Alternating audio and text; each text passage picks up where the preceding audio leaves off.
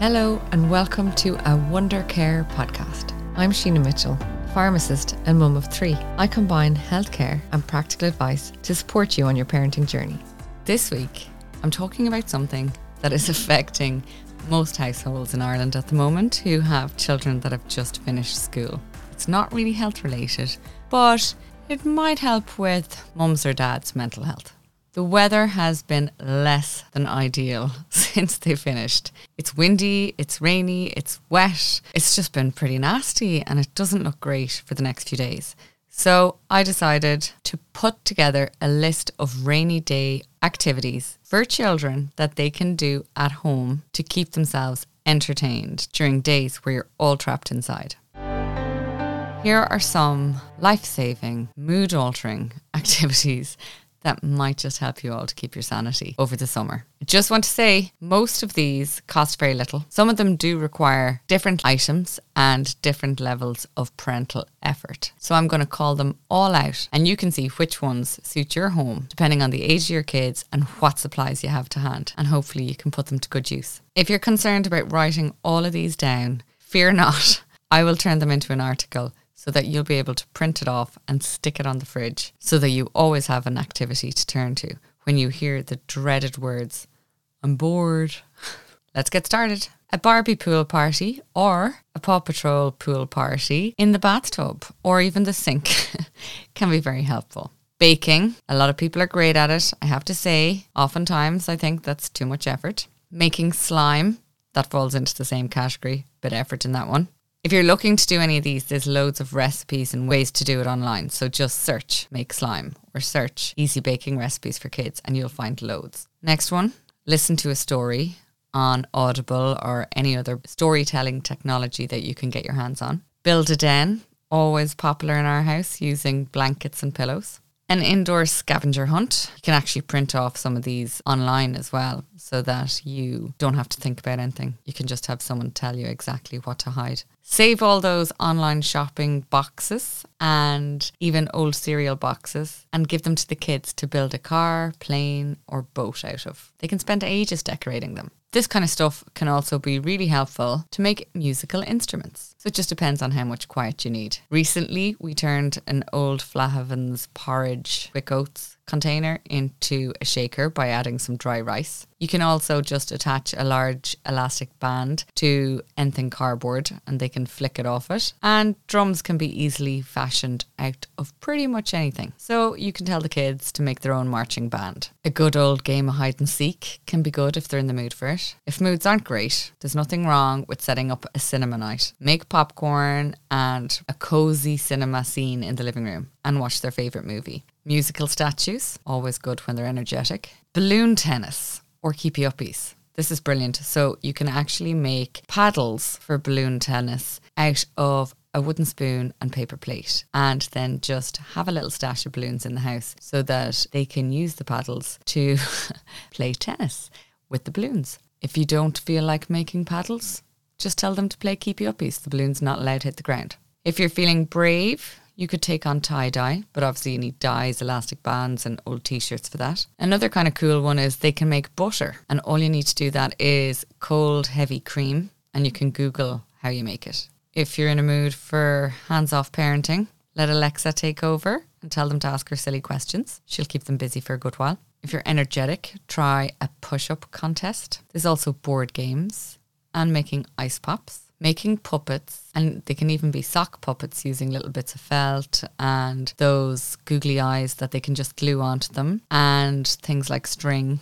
Let them attach that for the puppet's hair and tell them to put on a show. Get them to try and improve their origami skills. There is loads of child-suitable tutorials online and it's really good for their dexterity. They can make little bunnies and all sorts of things. You can go to the effort of buying proper coloured origami paper, but it's not necessary. For younger kids, it can be fun to tell them that it is toy bath time. Washing their toys can be a lot of fun. A basin with lots of bubbles on a towel, obviously, keep your floor dry, on the ground can be great for toddlers and they can really enjoy giving their little toys little baths. Plus, cleaning is always helpful. Play-Doh, not so much of a tidy one, but definitely a fun one and it keeps them busy for ages. as does making loom band bracelets. Other things they can craft and make are things like decorations for their bedroom. It's also easy and cheap to make a bowling course in your home. So all you have to do is get some bottles, put a little bit of water in them,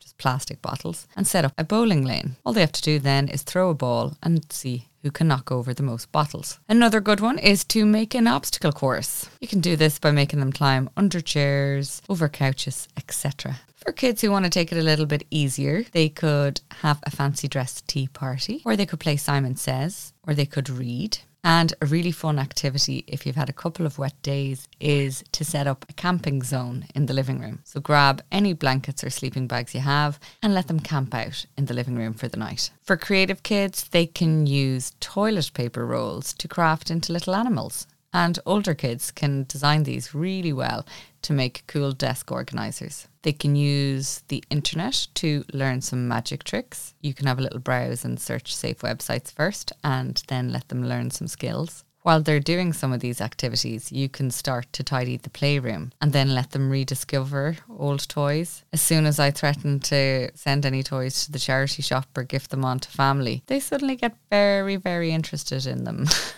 I don't know if it's the same in your house. Simple things like making paper airplanes can be good. And they can also use the internet to learn how to draw their favourite animal. There's loads of really child appropriate videos on YouTube Kids for that. Get them to catch up on their correspondence. Maybe write a letter and draw some pictures and post it to their cousins. There's nothing more exciting than sending a letter and then getting one in return. Dig out your old magazines and let them cut them up and make a scrapbook. Or if you don't feel like doing any baking, that doesn't mean they can't still decorate cupcakes. So just buy some plain cupcakes and icing and let them at it. You could have a teddy bear's picnic inside. Tell them to invite their teddy bears and lay out a luscious, lovely picnic on a blanket. Or you could challenge them to making some sort of vehicle or house out of Lego. If you've got supplies, you could try and do some face painting. Children love having their face painted. Jigsaws, always handy. Sometimes we set up a big 500-piece one and leave it on a table that we know we don't have to tidy up or clean for a few days. And it's amazing how people will just come and go from it and add another little piece to the puzzle. Use masking tape to make a racetrack for toy cars. Or you can get them to play shops if they have a toy till, or you can just give them some fake money. Actually, you can get them to make fake money. I've done that before, where they will draw coins and notes and cut them out of paper and then use them to sell temporarily their toys to each other or books, etc. Making jewellery can be a nice way to keep them entertained for ages. So if you have little beads in a craft set, and even bits of dry pasta can be used. You can extend this by allowing them to paint the pasta first and let it dry. Even add some glitter. Mind you, you'll be finding glitter all over your house for months. I just want to interrupt this episode for one little second. Okay, more than one little second, but not a lot of seconds. Summer is here, and it's definitely my favourite season. The only downside is all of the circulating dust, spores and pollen that can make life miserable by affecting your sleep and respiratory health. That's why I'm so delighted that Salin Plus are supporting this season of a Wondercare podcast, as the Salin Plus device filters these dust and pollen particles out of the air when used every night in your bedroom and circulates fresh, clean air for improved sleep and comfortable airways. I cannot believe we're on season 5. Where is the time going? Anyway, back to the pod. Rainy days are also an opportunity to make a rain gauge, so just using a plastic bottle and sticking a ruler inside and measuring how much rain is actually falling. When you start to get hungry, you could make some homemade pizzas.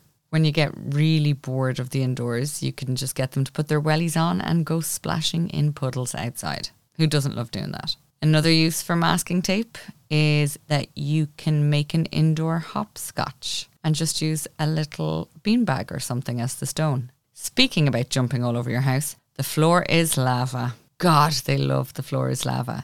Use cushions as safe spaces to jump on and make them follow a trail around the kitchen or living room to land on a couch. You could have a paper cup stacking competition. See how high or quick you can build a paper cup pyramid. The same can be done with coins. See how high they can make coins stack. Very useful to raid the money boxes for this. Simple ones include colouring and dot-to-dot sheets. And one of the coolest, which I'm not going to lie, I haven't done, but it is on my agenda for the next week, is to make rain clouds in a glass jar. So to do this, you just have to fill a jar with water, add some shaving cream to the top of it, and then drop a few drops of food colouring in and watch the rain fall from the clouds.